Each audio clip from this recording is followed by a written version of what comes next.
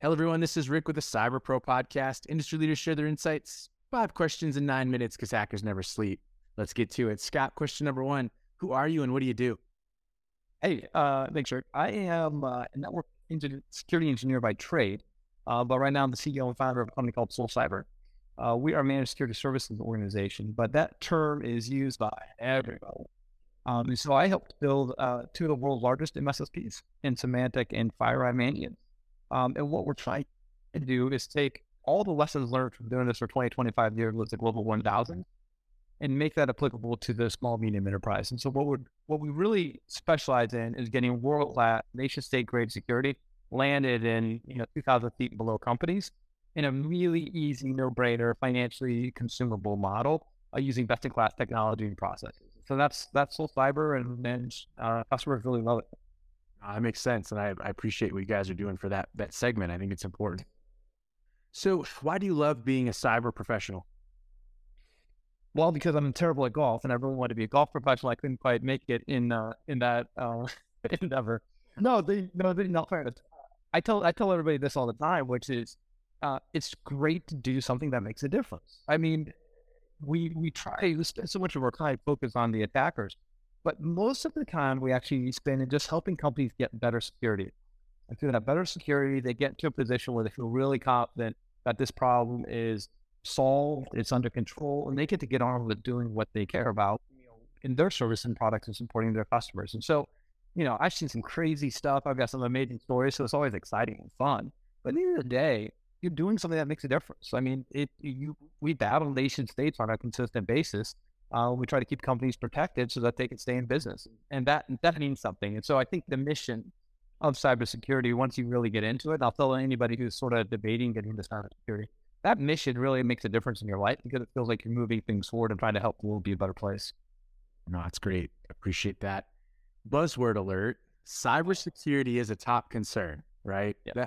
So what does that mean to you? So it's funny because there's so many acronyms in the space. What we talk about with our customers all the time is breaches are sort of inevitable. And by a breach, it just means something getting infected or somebody getting something happening on a laptop. What we say is that in today's world, that's going to happen. What you're trying to do is quickly understand, detect it, respond to it, and contain it. So it's sort of like not even an issue, right? If somebody clicked on something that they weren't supposed to, or maybe they put their username and password somewhere they shouldn't have, I need to find that, stop it immediately, and get it under control so everybody can get back to their daily life. And so to me, cybersecurity is that process of taking away that uncertainty. If I'm safe today, but I'm breached tomorrow, would I know? Would I be able to do something about it? And we want to take that uncertainty away and move to certainty, saying, yeah, I would know, and I wouldn't know what to do about it. And I'd have a company that really solved that problem for me. So to us, cybersecurity is really changing that mindset and saying, I don't know, to feeling super confident that you're in a good spot. No, that's great. So what insight do you want to share with the rest of our cyber network? Mm-hmm. The main thing I would say is that the attack landscape, because we focus on small, medium enterprise, most of my career has been Global 1000, and they sort of get that they're a target. What I think is starting to really seep through the industry, but it's still not completely understood, is that the mid-market is an attack pattern right now. And it's not so much that the bad actors are targeting them specifically, they're targeting everybody. And the tools and processes that they have are indiscriminate, and they're able to go with a broad, sweeping path. And so we see companies all the time that have been breached at 400 users, 500 users, 200 users, 1,000 users. When we talk to these companies, they say, we never thought we were going to be a target. What do we have?